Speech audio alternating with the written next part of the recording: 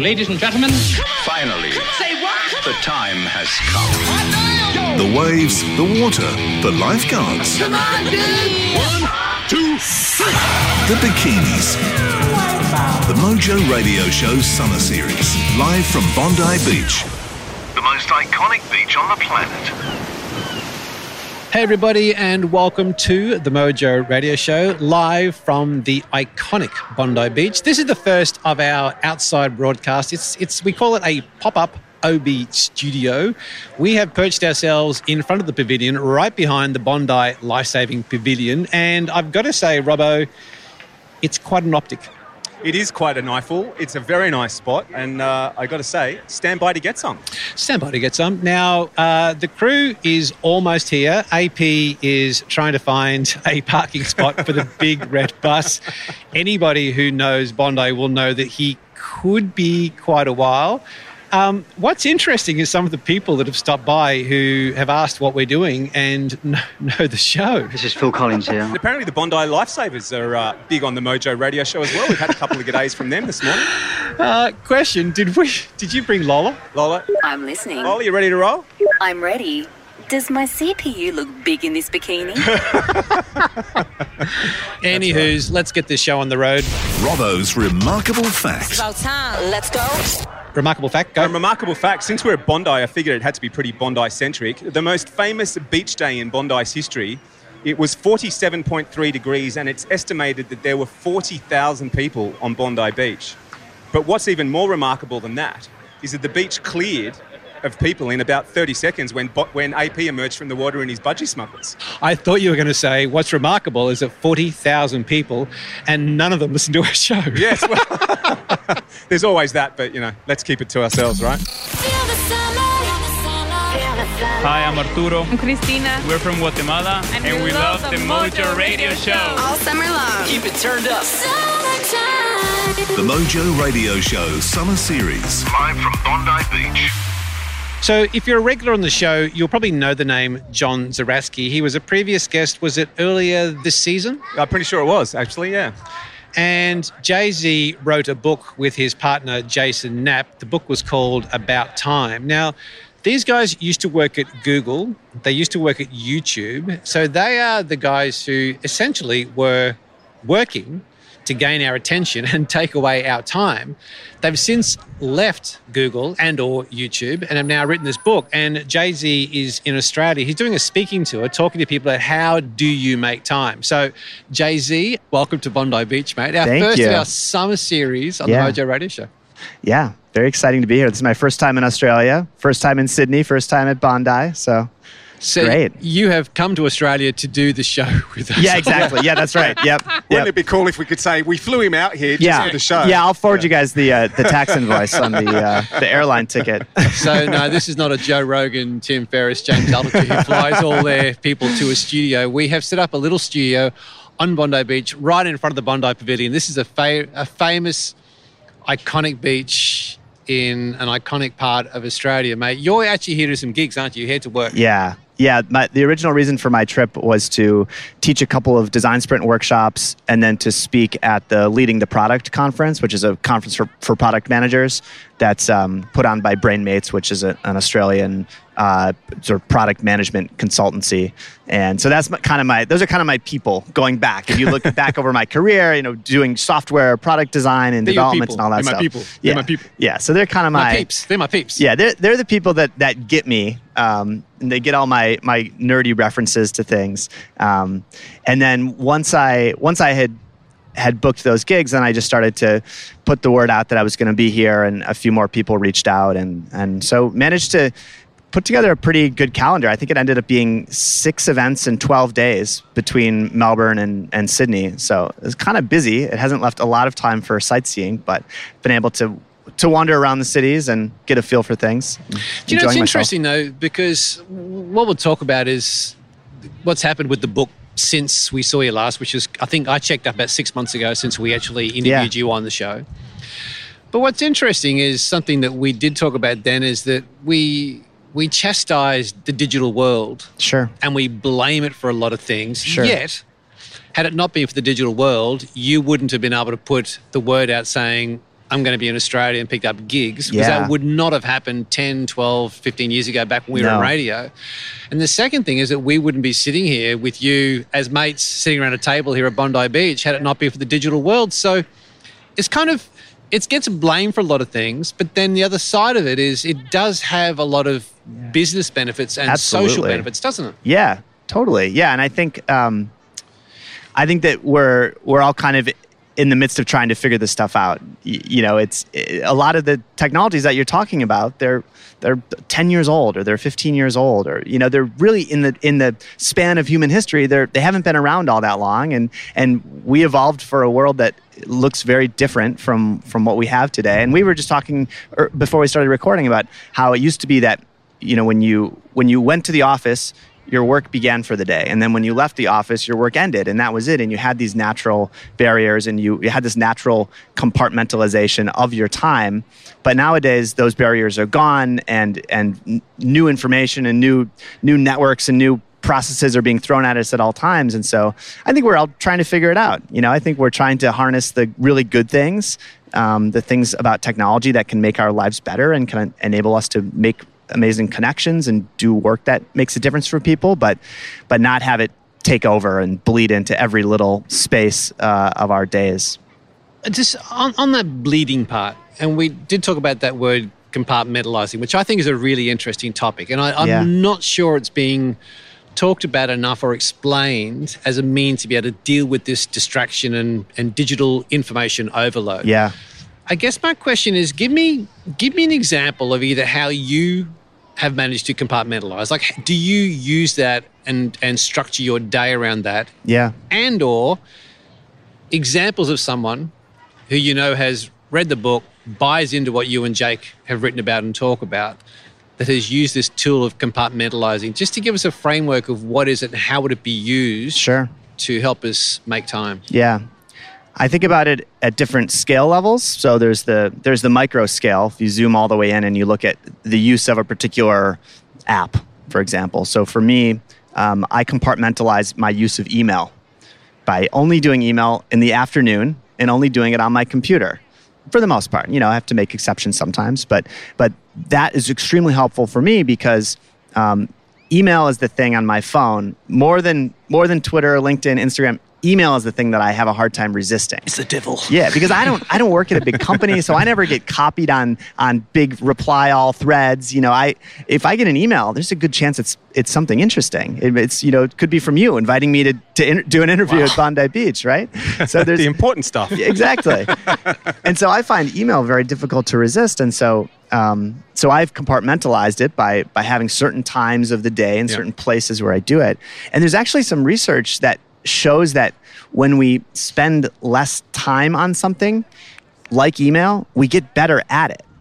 There's a study at the University of British Columbia in Canada specifically about email, and the people who were forced as part of the study to check email only 3 times a day, they were more efficient and they were better at email and they felt less stressed.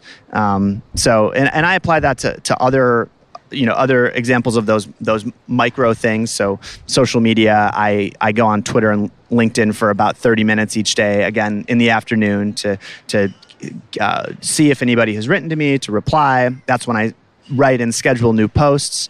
But then I think if we zoom out, then there's also some really interesting applications of compartmentalizing. I mean, if you look at, I think you had an amazing story of doing your inside work during the morning and then doing your outside work on your farm in the afternoon. My wife and I took this idea of compartmentalizing to an extreme degree, and we spent close to 2 years living on our sailboat and traveling in Central America, where Nice. Yeah, lots of time in Panama. Hello to all our friends in Panama. We've got a big listening audience in Panama. And a big hello to Van Halen as well. Yeah, absolutely. All the canal people. I think our biggest audience is in the Far Canal. Oh, really? Yeah, in the Panama, Far Canal. Panama Far Canal. The one right He's dropping Aussie jokes now. There's don't worry. definitely some references I'm not picking up John's on here. going, what have I got myself And into? our friends in Panama are going, what? Who are these Sorry. idiots? Yeah, I apologise on behalf of Gary. Taxi. Yeah, turns out you did have a big audience in Panama. Did is the key word. Yeah. That's it. But I want to ask you something because you touched on something that I'm working on at the moment in email. And I, like you, find myself, if I turn to email for one email, I get distracted and I'm checking 6. Yeah. So it's partly a discipline thing. But the other problem that I have is being an audio engineer, I can't just go, well, I'm going to check my emails at 6 this morning, midday and 5 in the afternoon, because in that time, in the meantime, I might have 3 clients emailing me going, hey, can you change this? Can you change this script? Blah, blah, blah. Is there a better way to do that than just going, oh, okay, well, I'm just going to have to check and I'm just going to have to live with it. I'm going to have to be disciplined if you need to compartmentalize? I think you need to adapt it to what is required for your work. You know, I get a lot of questions from people who say things along the lines of, well, my job is in customer support, and so answering emails is my job. And in that case, it's like, well, great, then that's the work that matters to you. That's how you create value, and you should embrace that. And it sounds like your situation is probably somewhere in between. So what works for me as a person who, you know, really, I spend a lot of my time writing and developing presentations and workshops, and it doesn't matter if an email comes in because it's not going to change the course of the work that I'm doing. That's what works for me is going to be different than what works for you, where you need to be a bit more responsive to changes that are coming in real time. So I think checking more often is helpful. There's a lot of tools that you can set up to help to filter out different kinds of, different messages into different inboxes. And so you can do some optimization of that kind of thing if it helps for you. And particularly with the mobile phone, one of the problems with checking email on your phone is that most people don't respond to emails from their phone. So what happens is you check it, your brain gets stuffed with all the emails that you saw that you know you're going to have to do something with, but you don't have time to deal with right now. So if you can instead filter that down and have an inbox that's only the things that you really do need to see, it's certain clients that you're actively working with, then you can do a quick check of that, and if there's nothing there, then you can go back to your work and not be overwhelmed or bogged down by the rest of the messages in there. John, just now that we've gotten rid of all our listeners in Panama, if I just go back to Panama, sure. You had talked about the micro, then you were in the macro before I interrupted you with the far canal. When you were on the boat for 18 months and you were down there in Sudamerica, how did you compartmentalize that? Because that's an interesting one. I had a guy ask me this same question about being on holidays. He said, perhaps I'm in the snow, running a startup, I'm on holidays, but there is just stuff that I am responsible for.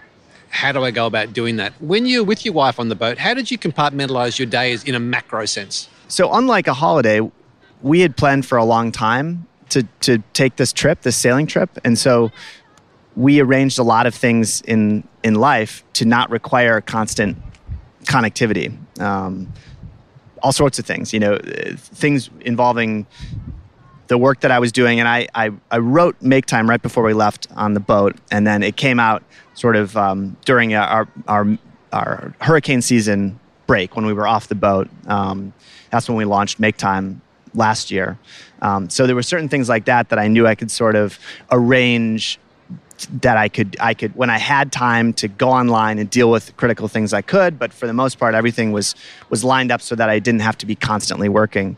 And there were a lot of it was actually a really interesting lesson in terms of, what technologies really are useful and essential for you, and how do you plan ahead to have those things available. So movies that we wanted to watch and books that we wanted to read and the nautical charts that we needed and guidebooks to the places we were visiting. We had to plan ahead and have all that stuff downloaded. That's not the sort of thing that is directly applicable to everybody's situation. But for us, it really forced us to slow down and step away from the oh, I have a question, I'll just look on my phone. Or, oh, I don't feel like cooking tonight, I'll just grab my phone and order some delivery. We didn't have those options in a lot of cases, so we had to be much more thoughtful about how we were using technology. And I think that level of intention has carried over into how we try to live today. I'm always curious, you just mentioned the book, Make Time. I'm always curious when I talk to authors, because when you put a book out and then you're going and speaking and doing media, and then people will say, I read your book, and they can't wait to tell you their story. Yeah. What I'm curious about is we haven't spoken to you for 6 months. Yep. Give me a story or a couple of stories of people who've read the book who have made changes, and tell us what changes have they made that perhaps you hadn't thought of before you wrote the book, but now these things have come out since writing the book of how people have taken the work you and Jake have done and said, I've implemented it in my way and it's made a difference. Yeah. Yeah, there's so many stories, and it's actually something I think we've done a good job with the Sprint book, is gathering those stories. So we have a website called Sprint Stories, but we have not done that yet for Make Time, and it's something that I would like to do, is really collect those stories and put them in a place where other people can find them. But I can share a few that come to mind. There's a guy that I'm actually meeting with tomorrow here in Sydney. Oh, really? Who reached out, and I believe the subject line of his email was, I love to make time, and here's what I've done with all the time. Wow, nice. He actually, he's a software engineer or something like that, and he, in addition to his day job, he basically used the tactics in the book to sort of claw back some of his own free time, and he used it to build a software tool that's sort of a scheduling tool that works differently than the typical calendar, but it's a scheduling tool that allows him to make the decisions he wants to make about his time. So that's a pretty extreme example. One fun small example, and I love it when people come up with their own little tactics of things that they do. One person told me about this tactic that I have since adopted, which is whichever is your dominant hand. So I'm right-handed. This person said, for your phone unlock, your fingerprint scanner, make it not your dominant hand. So it creates a little bit of friction. So when you grab your phone, for me it would be natural to grab it with my right hand and unlock it, and then it doesn't unlock. You're like, wait a second. Oh, yeah. I did that on purpose. I'm trying to catch myself. I'm trying to slow myself down.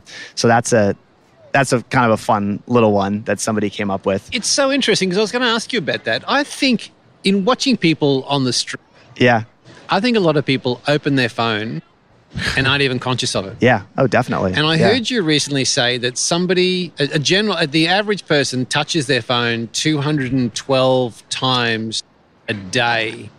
No, really? I think it might be more than that. Yeah. I don't remember the exact number, but it's pretty extreme. I think you talked to Ryan Munsey on the Better Human Project, and you dropped the number and you both went, whoa.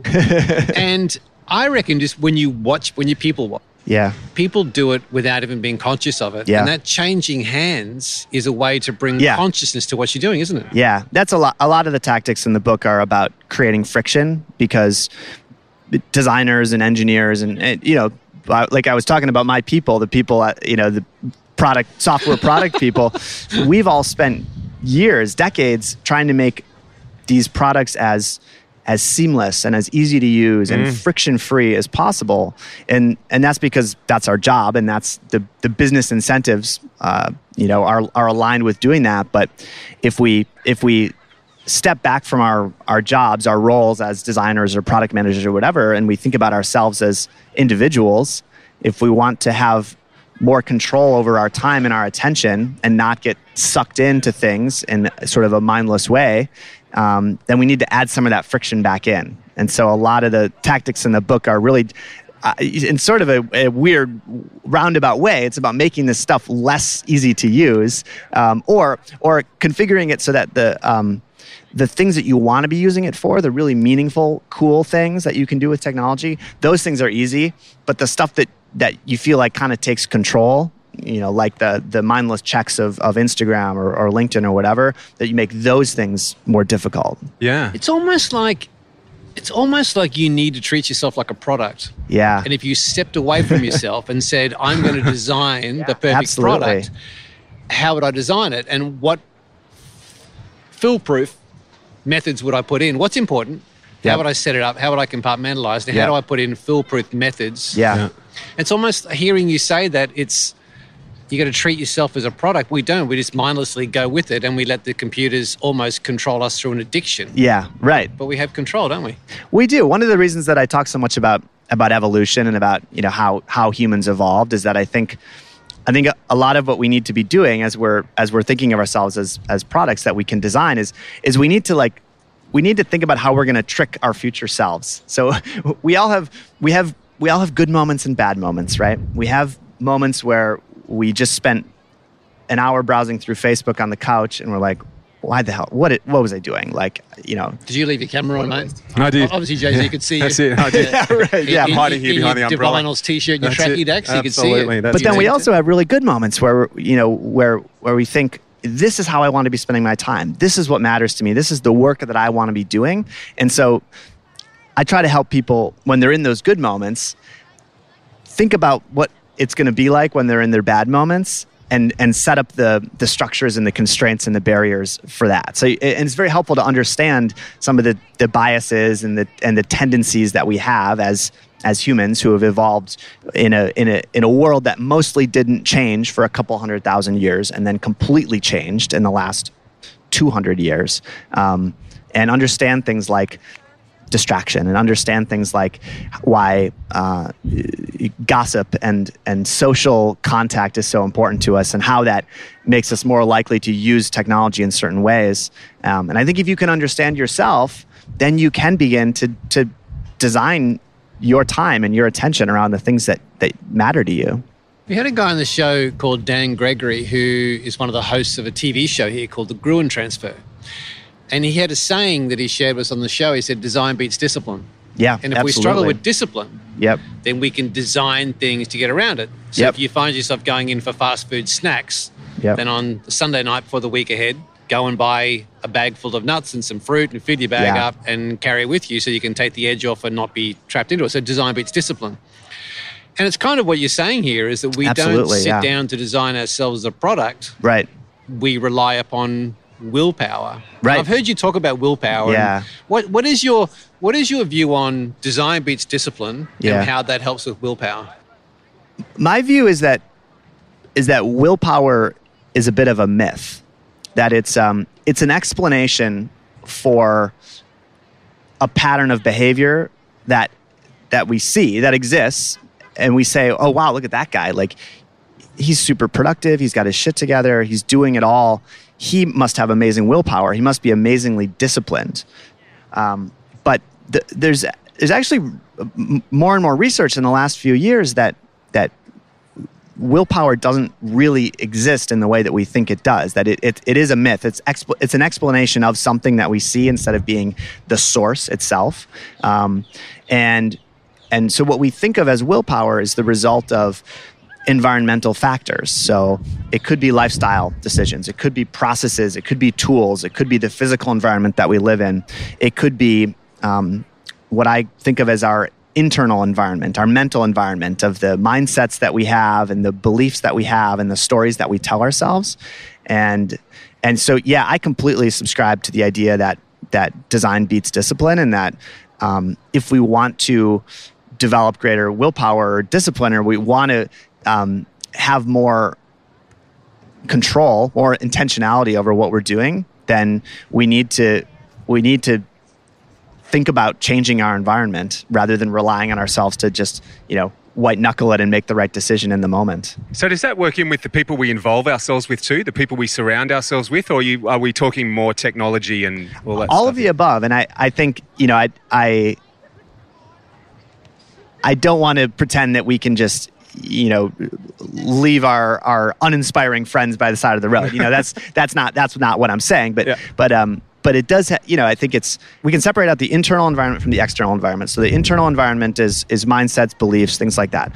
External environment is really everything that happens physically to us. So it's the things that are friends and family say to us or request or demonstrate. It's the technology that we use and how that's configured. It's the schedule that we have. It's the routines that we have around our commute and our working hours, and all these things are interconnected. The thing about people is really interesting, and that's something that comes up a lot in the research around money, around like personal finance, is that people tend to mirror the spending habits or what they perceive to be the spending habits of the people that they spend time with, because it's just natural. Again, back to the human evolution thing. Wow. We naturally seek to sort of equalize our status amongst the people that we spend the most time with. It also happens with health, with weight gain. Groups of friends tend to achieve sort of similar levels of fitness or weight or things like that. So I think it plays a big role in how we spend our time and what we pay attention to. And when I talk to people about it, I focus on it.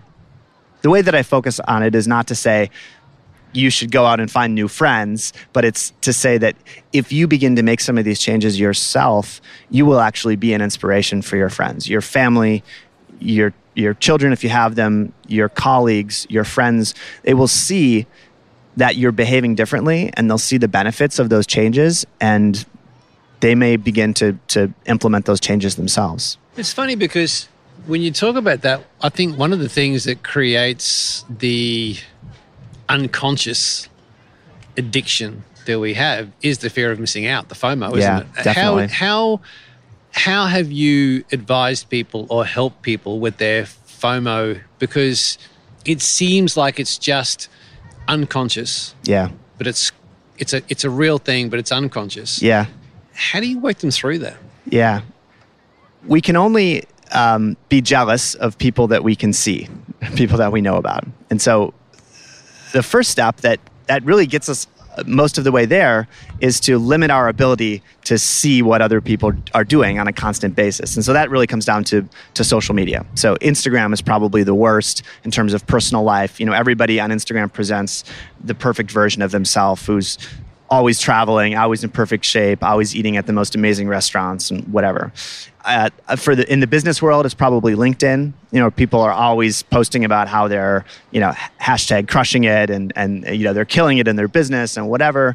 And so I think you can pretty dramatically change the way that you feel about yourself and your level of FOMO by just not exposing yourself to those things, which also has the side benefit of giving you more time so that you can do the stuff that you do care about, which then increases your self-esteem, so you feel better about it, and it's sort of this nice self-reinforcing loop. But that's usually kind of the first step when I talk to people about that. It's interesting you mentioned before saying with emails, certain times of the day, and ideally just on your laptop. Do you also find that a tool for compartmentalizing and managing this is to pick specific tools for specific jobs or specific rooms of your house or specific parts of an office for specific uses? Is that part, have you seen that implemented? I've definitely, so I don't have very many rooms in my house, so that's not really an option for me. But I know that some people are big fans of that approach. It's something that Gretchen Rubin has talked about a lot. And I've had people write into me and say that they've created a new routine around making time for their highlight. The one thing that want to make time for that involves going to a certain cafe or going and sitting in a certain quiet room of their house or in an attic. My co-author Jake, who's also one of my good friends, he just moved from San Francisco to Seattle, and they bought a house. And the part of the appeal for the specific house that they bought was that it had an attic, and that became his focus zone where he can go and he can get away from everything. So personally, that's not something that I do, but that does work for a lot of people. But the tools thing, absolutely. And I think it comes down to trying to be both, sort of play both offense and defense. So defense in the sense that I don't use my phone for email because my phone is always on me, and so I know that if if I'm checking email on my phone, then I can check it at any moment. But also offense because I'm better at email on my computer. I'm faster. I can type faster. I can actually clear through things. I can respond to things and get them off my plate rather than just looking on my phone. And then I think this phrase I think was invented by Cal Newport, but I'm not sure. Attention residue. When you just look at messages on your phone but don't do anything about them, it builds up this attention residue over time that then kind of gums up the works and makes it harder to do everything else you're trying to do. So I find that by using certain tools for certain kinds of activities, I can be both defensive and I can actually be better at what I'm trying to do. The attention residue, yeah, is that because it's now in the back of my mind and I'm thinking about it till I sit down and do it? Yes. Is that how that works? Yeah, and that's it happens a lot with the news. So if you're somebody who has breaking news alerts turned on your phone, you're constantly getting you're learning what's happening in the world. Only the sort of coldest person can say, oh wow, like new evidence of corruption in the government. Oh well, back to life, right? Like when you hear about stuff that's going on, it some part of it sticks with you. Yeah, and it sure. builds up. It's a really big problem with email as well, because you get an email and it's, so and so wants your thoughts on something, wants you to review something, and you're like, okay, I don't have time for that now, but some little part of your brain is thinking about that. It's ticking away. Yeah. So I think it's a big issue. I think that the flip side of it is that there's a real power to passive thought, and so I think that it's helpful to keep our minds clear so that when there is something that we need to be working on in the background, that we're free to do it. And I think when we build up all the attention residue by constantly exposing ourselves to new information, then we don't give ourselves the ability to passively think through and process things that are important. So does that mean, sorry, just to finish this off, because you've fascinated me now. Cool, yeah. Does that mean that maybe the best time of the morning to do something that you really, the best time of the day to do something that you really need to focus on in that case is going to be like first thing in the morning when you don't have any of that residue from the day? Yes. Don't look at your emails, don't check the news, just sit down and do it, then do that? Absolutely, yeah. And that's how I try to structure my days. So I will start working on my highlight, that thing that I really need to get done, before I've looked at the news, before I've looked at email, before I've looked at Twitter or LinkedIn or anything like that. In fact, when my wife and I moved off the boat and into our place in Milwaukee, Wisconsin, where we live now, we set up we charge our phones inside of a cabinet, so behind a closed cabinet door. Wow. And so I can actually get up in the morning, walk out into the living room and go into the kitchen and make myself some coffee and some athletic greens, thanks to Gary. And then I can sit down with my computer and for the first hour or so of my day, there's no reason to look at my phone. Yeah, great. I don't want to let that go on too long in case there's some truly time-sensitive thing. Yep.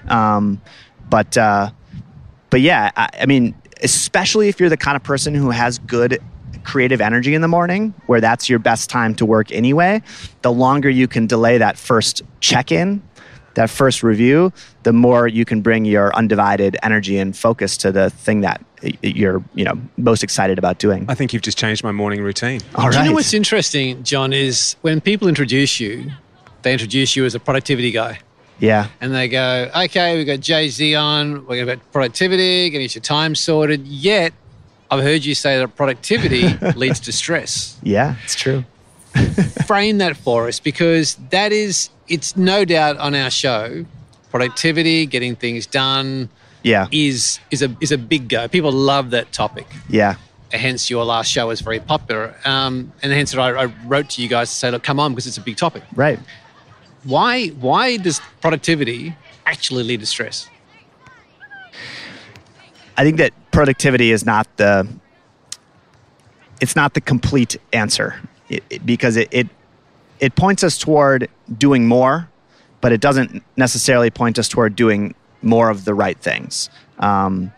So this view is based on personal experience. When I first started working in technology companies, I sort of watched as my time got shifted. When I first started, it was mostly time to do design work, because that was what I did, was design software products, and a little bit of time for administrative work like emails and meetings and that kind of stuff. And then over the years, that balance shifted. And then after a couple of years, it was maybe 60% design work, 40% administrative. And then next year it was 50-50. And then after that, it was 30-70. And it just kept shifting. And so one of the ways that I tried to deal with that was by getting really into all of the productivity hacking, getting things done. That book I read 3 times, and I set up all the systems, and I was constantly reading productivity blogs and books, and going to talks, and also giving talks about it. And I was just really in sort of this mode of trying to optimize my productivity.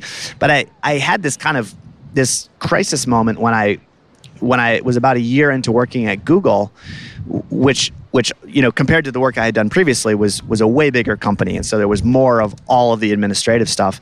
I just all of a sudden realized that I had gotten really, really good and really efficient at reacting. Every day I would clear my inbox. I was doing inbox 0, but then, the next day I would just fill up with messages again. Right. And so I kind of began to feel like, it was kind of futile, and that these systems were not helping me do more of what mattered. They were just helping me do more. And so I just started to take a step back and rethink my time. And I believe that to do the things that are really important to us, the things that we really want to do, we need to actually do less. We need to spend the majority of our time on a few things that are really important, and then take care of the other stuff as quickly as we can, instead of trying to make our days all about ticking off as many check marks as possible. It's interesting. Say you do all this. Yeah. And this is a listener question. Sure. You do all this. It works. That guy wrote the blog, or they wrote the note to you saying, hey, did make time. Here's what I did with all my time. Yeah. I had a listener write to me saying, I've got all this time, and now I'm riddled with guilt. Wow. True story. What kind of guilt? What kind of guilt, or why is he guilty? Because owns the company, has a crew of 40 guys working, and he now has built systems, got some standard operating procedures, managing the whole thing, is getting fit, getting healthy, time for the family, gets to work, got much better systems, hitting the day, what matters, did all that. So by 2:30, he's going, kind of done it. Now I'm going to go and work out. Now I'm going to go and take my wife to have a beer somewhere, whatever. He's got the freedom. Sure. But now he's riddled with guilt because he leaves the place and all the other guys are working, when, go back 2 years ago, he was right there with them, and he was the last one to leave at 7:30 at night, where they were taking off at 5 o'clock at knocking off. Right. What's your view on that, and on someone handling the guilt of actually, well, I've actually made time, now I feel guilty because I've got it? Well, it sounds like, and not knowing this person, it sounds like maybe he did a really good job of transforming his own defaults so that he could spend his time on the things that were important to him, but he didn't use his position as a leader to transform the defaults of his company, of his people. And I think that leaders are in a really good spot to do that. They have a big opportunity because, of course, they can make changes for themselves, but they can also make changes that affect tens or hundreds or thousands of people. And think of the impact that they could have on the lives of all the people who work for them if they made changes in terms of how they run the company, the expectations that they have, the processes that they implement, how frequently they require status updates from teams, or the types of recurring meetings that go on. So that would be sort of my response, or my challenge for that person would be, now it's time to do what you did for yourself, for everybody else, for your team. And the other thing would be to maybe help that person reframe the guilt as an opportunity, and think about how can that time be used to make you a better, more valuable person. A person who, maybe if you have more time to think, you're going to make better decisions as an executive, or you're going to have more time to spend developing and mentoring some of your employees, or you are going to be able to spend more time on generating innovative new ideas for your business or expanding into new fields. So, not that there's absolutely nothing wrong with just living life. I don't mean to say that everybody should always be trying to grow their business, but if as a business leader, as an entrepreneur, if presumably he cares about continuing to grow his business. And so there are some things that you can do as a leader to grow your business that really do require that kind of uninterrupted time. And it sounds like he has that time. And so if he were to do that, then again, he can create benefits for the rest of the organization. See, I reckon that's really interesting. I think a lot of people who are in the corporate world suffer with the guilt of knowing it's okay to live a life when their identity is built around being a business person. Yeah. So many people build their whole identity, their whole being, who they are as being a mover and a shaker, a business person. Yeah. And I think they struggle with the fact that it's okay not to be working. I think you're right. So I went through a bit of this when I left my job at Google Ventures before my wife and I took the sailing trip. And for me, through a few conversations with friends and a couple of books that I read, I came to believe that it was really about status. And it was about a loss of status. Because living in San Francisco, I was in a very high status position. I lived in one of the great cities of the world, the most expensive city in the United States, highly desirable.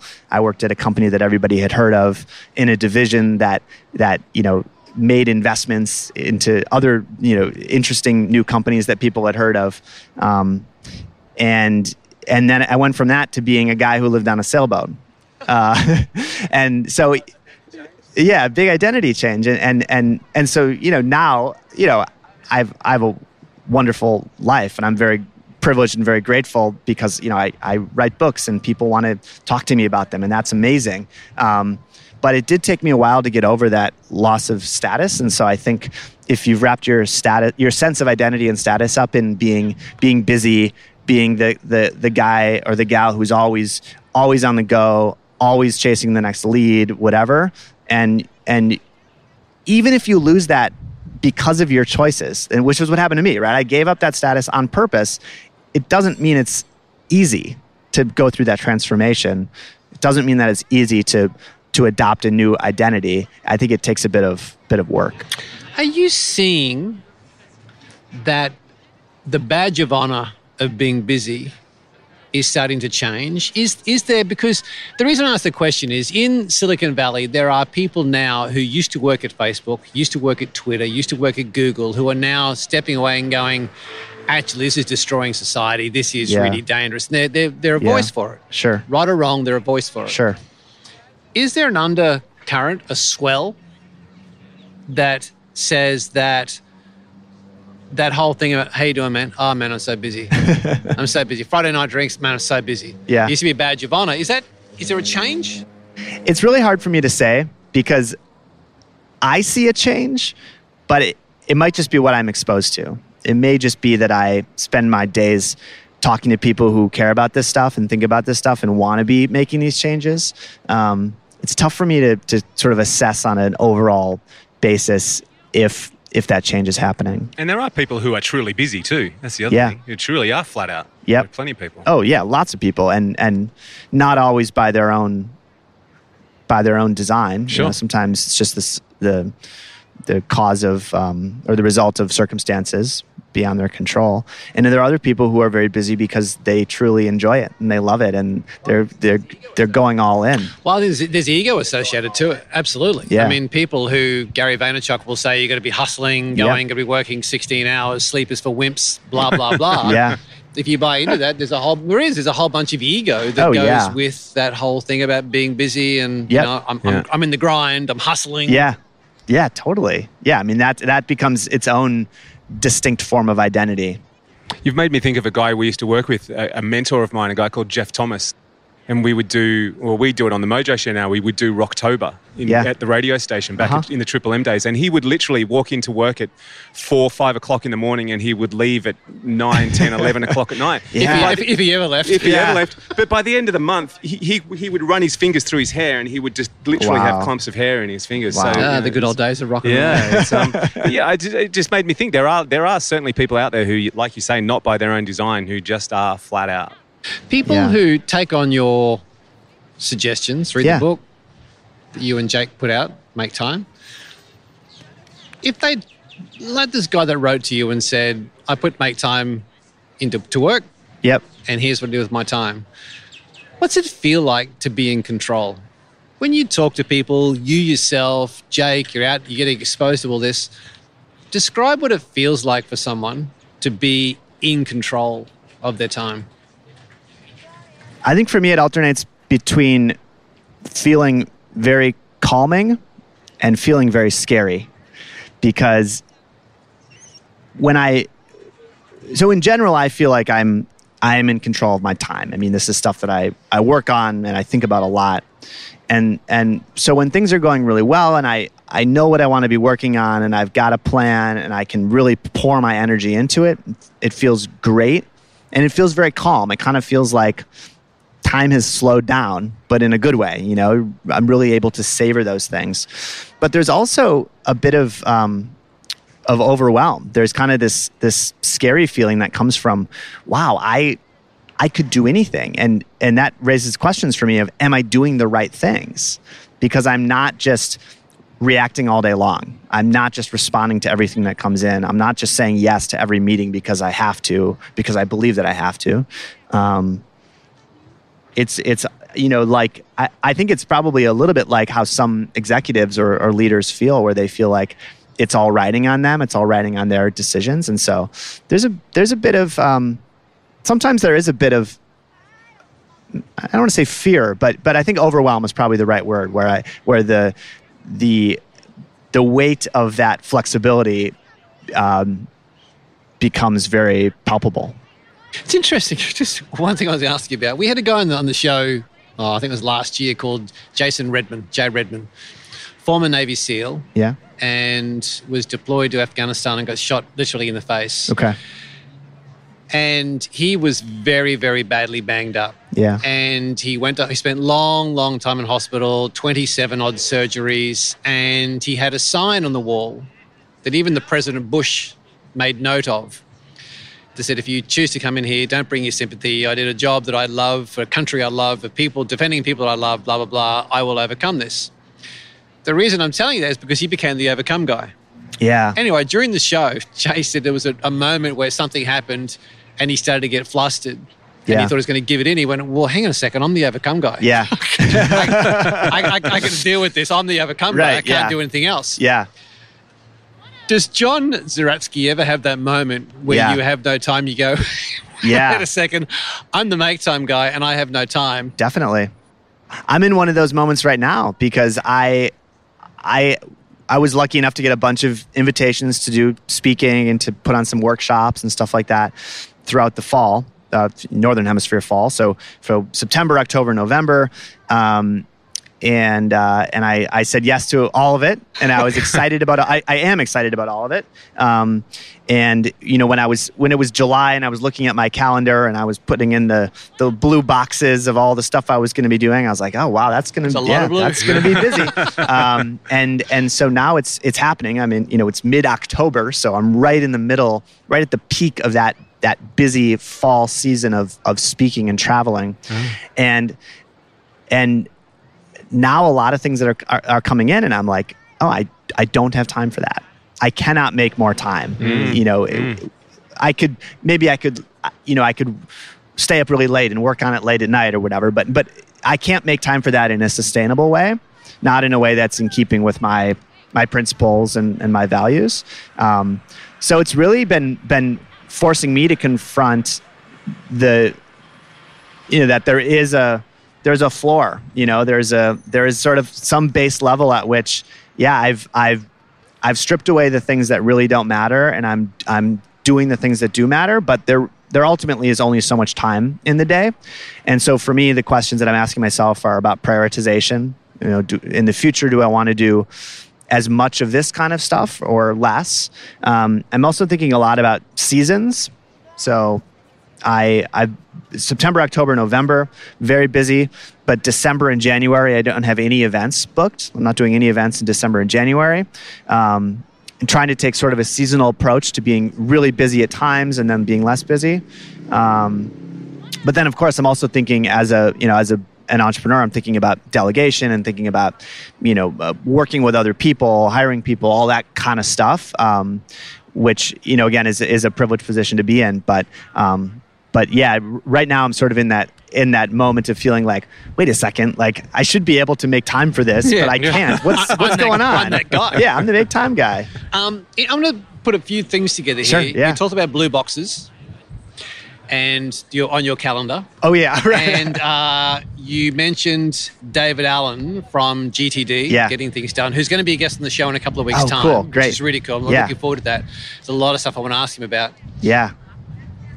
What's your day planner look like? Yep. So do you do it the night before, morning of, weeks out? How do you structure that? Is it on paper? Is it digital? How do you set out your day to know what's coming up or what you're going to attack? Yeah. Well, I use a digital calendar. I use Google Calendar. It's a habit that stuck around from working at Google all those years. And I was talking before about having good moments and bad moments, right? Having those moments when we're distracted, we're crazy, we're busy, and then having those other moments when we've got a moment to think and plan. And what I have done is in those good moments, those calm moments, I have created a calendar template for myself. So I actually have in Google Calendar, I have my personal calendar, I have a shared calendar with my wife, I have a couple other calendars, and then I have one called Template. And it's a calendar that I can switch on or off, but it's my ideal day. It's actually my ideal week. So it has everything mapped out. And so Yeah, totally. And so I can reference that and refer to it as I'm planning through my day. And one thing that I do when it starts to feel a bit out of control is I reference that template and I try to get back to that template. So you can build that template in Google. Like that's a standard. It's not something you built. Like you built your own template, but the it's not a feature. Program, it's not a feature. It's not a feature of Google Calendar. Okay. It's just I just made another calendar and I just have the very first thing, and this is going to sound so ridiculous, but the very first thing on the calendar is wake up and make coffee. And then the next thing is nothing ridiculous about that. nothing at all. And then the next thing is I forget how I have it described, but I think it's just as working block or something like that. And then make second cup of coffee. Yeah, and then it's I think then the next block is shower, breakfast, and second coffee. Yeah, and then another work block. And then I have 11 a.m. is my preferred podcasting slot, and I do quite a few podcast interviews, and so I reserve that one. And then I have lunch in there, and then afternoon I have a few meeting slots. I have an email slot, and I have my social media slot. And then I even have my template even extends to the evening, so I have a workout or sort of physical activity slot. I have it's labeled happy hour, although it doesn't always involve drinking, but that's my time for my wife and I to just kind of hang out and catch up on the day, or for me to meet a friend and grab a beer or something, and then having dinner, and I even put in my bedtime on my calendar so that I've got kind of that reference for when I had that moment of clarity and that moment of calm, what did I think my ideal day looked like, and that's sort of the North Star, or the gold standard for planning my days. That's great. In the last 100 days, have you made a change to your planner, your structure, your day, your week, your month? Have you made a profound change? Not profound. When we finished up the sailing trip and we moved into our place in Milwaukee, it was such a unique opportunity to start from a blank canvas and to create kind of the structures that I wanted. And then so that was the dramatic change, was shifting from this full-time travel to more of a conventional sort of normal life, working. And so that was the big transformation. And since then, it's been small changes. But I have continued to tweak and experiment. I actually reduced I used to have 3 meeting slots, and I reduced it down to 2 per day, because I found that on the days that I had 3 meetings in the afternoon, I didn't have time to catch up on email and stuff. And so then it made me either I would be working on email at night, or I would end the day kind of feeling like I was behind and I wasn't on top of things. Yeah, calls. They can either sometimes they're in person, sometimes they're on the phone or video. But yeah, meetings, calls with people. I started doing yoga a couple months ago, so I have I basically across the week I have a few days when I do yoga, a few days when I do strength training, and then walking the rest of the time. Sort of just my baseline activity. Those are some of the big tweaks that I've made. So you've got your perfect day in your calendar. Gary will refresh my memory. We had someone on the show recently who talked about having a home game and away game. Who was that? That's me.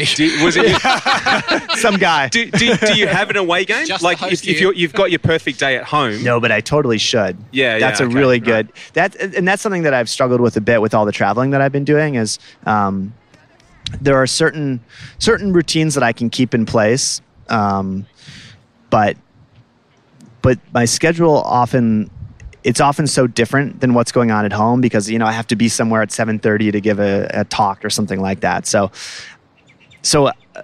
I have told myself that it wouldn't be possible, but I suspect that it actually is possible. I could probably create sort of the away game version of the template that may not be quite as detailed as the home game because I don't have as much control over my time, but would probably be really helpful for me. Because I would imagine things like yoga must still find a way into your day even when you are away, right? Yeah, definitely. All the physical stuff definitely is still really important. It's mostly the more work related, the balance of when am I out doing something at an event, when am I at back in my hotel or whatever, doing email or trying to write or do other creative work. So yeah, I should definitely think through how I could templatize that as well. Templatize, good word. It's interesting when I hear people interviewing, so we talk about David Allen, and I heard somebody interviewing David Allen from GTD, and world leader in getting things done and productivity, planning and everything else. And as soon as he finished the show, this girl said, I'm going to implement this. And he said, no, don't. He said, you should work out whether this works for you. Don't just take it my word for it. I've heard Adam Grant say the same thing to people. They go, I'm going to do that. I'm on it. And he goes, well, no, don't. You've got to work out whether it suits you. Yeah. Back to where we started the show from it suits your circumstances. Do you think people are so caught up in trying to have it perfect that they're actually missing some of the vibe of just enjoying life? It just seems perfectionism for some people with the portrayal of the perfect world on Instagram, the perfect day, the perfect everything, the perfectionism is actually getting in the way of just, you know what, you've got a pretty good life. Yeah. Yeah, I think so. I think especially when it comes to fitness and health and productivity and things like that, when people will pick up a book and they'll read it and like you said, they'll say, I'm going to do it. This sounds great. And a lot of the advice in those books is presented in such a detailed way that I think people imagine themselves going from 0 to 100, or from going from what their life looks like today to what it looks like in that book that they just read. And then even if they are able to do that, when inevitably they mess up, they stop doing it because it doesn't quite work for them, because they haven't gone through the process of figuring out what does work for them, then they feel bad about themselves because they screwed up, right? They messed up the system. It's not perfect. Yeah. They weren't able to do it right. And I hear that a lot, and I've felt that myself. I've been through that quite a few times with a lot of the systems that we've talked about. And so we actually set up Make Time to be experimental and personal from its core. It really, the stuff in the book, there's 87 different tactics, but they're meant as kind of a cookbook, kind of a recipe book of things that you try. And then the core framework of highlight, laser, energize, and reflect is really about picking and choosing and trying the little things bit by bit and building up to a system that works for you. And for some people like me, who are, obviously complete nerds about this stuff, the system has a lot of things that I do, but for a lot of people, it's just a few things. And if 3 tactics that you can do forever work for you, that's way better than 15 tactics that you can only do for a month before you fall off the wagon and feel like a failure. It's funny, I was talking to a guy who does a lot of driving, so a truck driver, so to speak. Yeah. And he absorbs hundreds of hours of podcasts, Yeah. yet struggles with so many things. Right. And it's because he's not curating what he learns. Sure. And he's just consuming all this stuff. Sure. But then not putting anything into practice. Yeah. I think it also comes down to learning models. Different people learn in different ways. I mentioned Gretchen Rubin before, and she has her framework called the 4 tendencies. That's really, really interesting, and it's about how people choose what to do, what behaviors to adopt, and that's been a learning process for me, because I'm the sort of person who can read a book and then go and try it and do it, and a lot of people don't work in that way, and maybe your friend who drives a truck, maybe his lifestyle supports consuming information in a certain way, but maybe his learning style is something completely different. And I don't know quite what to do with that insight, but that has been an important insight for me, that everybody learns and everybody changes their behavior in a different way. And so if I really want to be able to help lots and lots of people with this stuff, I need to have lots and lots of different ways to meet people where they are and help them adopt things in their own personal style. Yeah. Mate, I could sit here. We would definitely need some Dos Equis to have the... Yeah, I think so. The sun is going down here on Bondi Beach. This has been... I got to say, it's such a gift of podcasting that I never... It's funny, even when we started 6 seasons ago, I did have dreams of making contact with great thought leaders of different categories around the world. And it's funny, I always had that dream, never shared it, always had that dream. Yeah. But the more and more I get to meet people here, or I was on the phone last week with a mutual friend we have, Ryan Munsey. We spent an hour on Skype just chatting about the world. Cool. And I went, man, this is such a gift that comes from podcasting. Yep. And it's such a privilege to sit with you, meet you, and be able to sit opposite you. I feel as though we should have beers here and some fish and chips. I think we should. Fish and chips would be. It doesn't feel like a show. It just feels like we're chatting and carrying on about stuff. Yeah, we were having a conversation, and then Robbo swung the mics in, and we just kept talking. And that was about it, right? Yeah, that is. Hey, listen, we can't let you go though, because I'm just going to give you a quick Aussie education. Oh, good. It occurred to me while we were sitting here. So I've just written down 3 Aussie terms that I thought you might come across that you might want to know about, and I thought I'd throw them at you first and see if you can pick them. So the first, fair dinkum, eh? So the first one is dry as a dead dingo's donga. which we are, and we're about to go and order some Dos Equis. Right. Okay. You have any idea what that might be? Well, Gary just gave it away. Yeah, that's right. We've just given that one away. So if you're watching the football, if you're watching the rugby, and a guy scores a meat pie, do you know what that one might be? I have no idea. No, okay, so our version of a touchdown in rugby is a try. Okay. Right? So if a guy scores a try and it was a particularly good one, mate, that was an awesome meat pie that guy scored. Wow. And the last one is, and this is one you'll want to remember, is I'll have a scooey of VB, mate.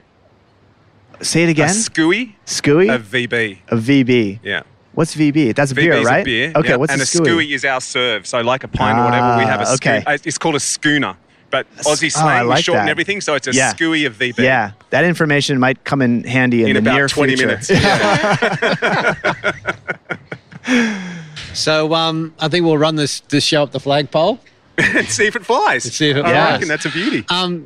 Mate, welcome to Australia. Thank you so much for putting us. Me. I mean, for you, I know what it's like when you travel, but you were good to your word. You said you wanted to catch up. Yeah. You're here on Bondi Beach. This is our first of our summer series. It's been a real treat having such you on a the pleasure show. to be here. Really nice to be able to meet you face to face. Absolutely. And thank you for putting this in your schedule, mate. Thank you for making time for the Mojo Radio Show. Yeah, absolutely. Yeah. And we better run, because that surfwear shop just there, I just saw AP walk out in a mankini.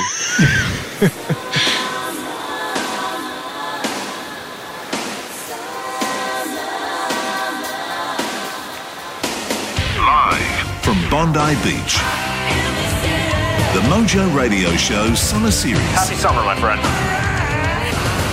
First of the summer series down. The outside broadcast studio. This is Phil Collins here. Mate, I think forget the summer series. Let's just do this every day. This is a brilliant spot for radio. It's a brilliant spot for podcasts. It's a brilliant spot for... In fact, I can't think of anything this is not good for. No, I think it's good for your health in general. So before we close the show, a couple of interesting facts that I found, and this has really resonated with people. Google, as much as they take our time and they distract us, it's not Google's fault. It's completely our fault. It's taken responsibility, as we just talked to Jay-Z about. But something people may not know is how much work Google are actually doing in digital wellness. Now, here's the example. They built this thing, and it's basically a phone made of paper. So the idea is, it's only for Android, unfortunately, but you download this app and you put onto it the essential things you want for your day. So it might be, say, contacts. It might be a Sudoku puzzle. It could be a recipe for dinner tonight. It could be your to-do list. It could be a map of how you get to Bondi. What you do is you put it into this app, then you print it out and fold it up like a phone. So it essentially is your phone on paper, which saves you from then having to grab your phone to do everything in your day. It's pretty cool. So we're talking digital scrapbook? Is that right? Well, kind of. I think it's the idea of it is you might put a map on the back of it. Right. And then as you unfold it, there's your recipe for tonight's dinner. There's your to-do list. There's the things. So it's you kind of build it to suit yourself. Yeah. Now, the reason they're doing it, the other part of it is a thing called Unlock Clock, which turns your wallpaper into a giant counter that counts how many times you touch your phone during the day. Oh, that's dangerous. Now, as we said to Jay-Z, the average person, and no one listening to the Mojo Radio Show is average, let's face it, but the average person touches their phone at least 200 times in a given day. Wow. But we do it unconsciously, right? We don't think about it. So this actually counts every time you do it. So you can see, whoa, I'm actually up to 120. That's probably not healthy. Yeah, absolutely. The other idea they've got in this digital wellness experiment is a thing they call Postbox. And what it does is it consolidates all your push notifications and pushes them all at once. All right. So rather than when you tell it to? Yeah. Right, okay, cool. So you might say, okay, I don't want any distractions until 3 o'clock in the afternoon. From 3 till 5, it's open slather. So you put everything in and you schedule it to open at 3 and give you all your push notifications at once, which means you get the rest of the day to do... to do them. As David Allen would say, whatever the hell you want. So that's pretty cool. And then the last one, just very quickly, is called the Google Desert Island, where you can turn off everything on your phone except the most essential app. Yep. Maybe like your emails. So I just find it fascinating that Google, who are all about making their money from taking our attention, are doing their best to say, well, how do we give it back? It's not the technology's fault. It's our lack of discipline and knowing what's important. So I got to say, hats off to Google. I agree. I'm constantly stunned at the end of each week when I get I don't know if you've noticed, Apple give you your little time on the phone each week. Do you get that little notification? I get mine on a Sunday night and shows up like I've spent 5 hours, 16 minutes and 23 seconds on my phone in the last 7 days. And I look at that and I think, how the hell? But then you stop and think about it and you go, you know what? That's actually probably pretty bloody close. That's a bit sad. Well, I think the only thing with that is probably made up of Pantera, AC/DC, the Angels, and Screaming Jets. So could be too. It's probably let's just put it down to music based. Well, maybe listening to the Mojo Radio Show. Maybe should we say? So we need to close this little shindig here, the first of our summer series, live from Bondi Beach. Play out track. I'm feeling a little inspired. How about some California Girls, David Lee Roth? God, it's so cliche. We're out. Well, East Coast girls are hip. I really dig those styles they wear. And the Southern girls with the way they talk, they knock me out when I'm down there. The Midwest farmers' daughters really make you feel alright. And the Northern girls with the way they kiss, they keep their voice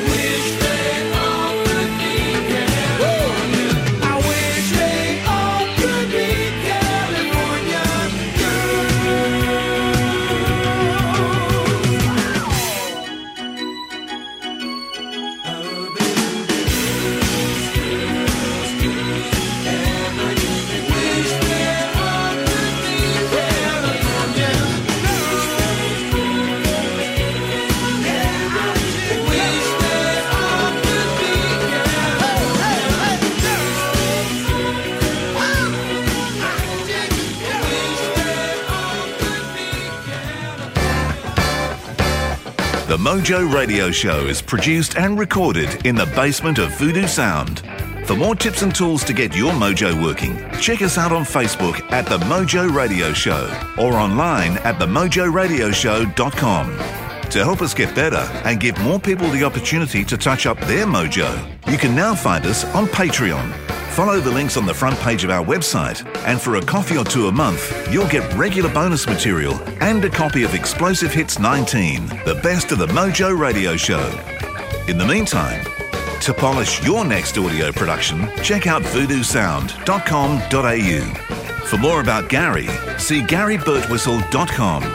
And to book me, go to andrewpeters.com. Andrew Peters speaking. See you next time.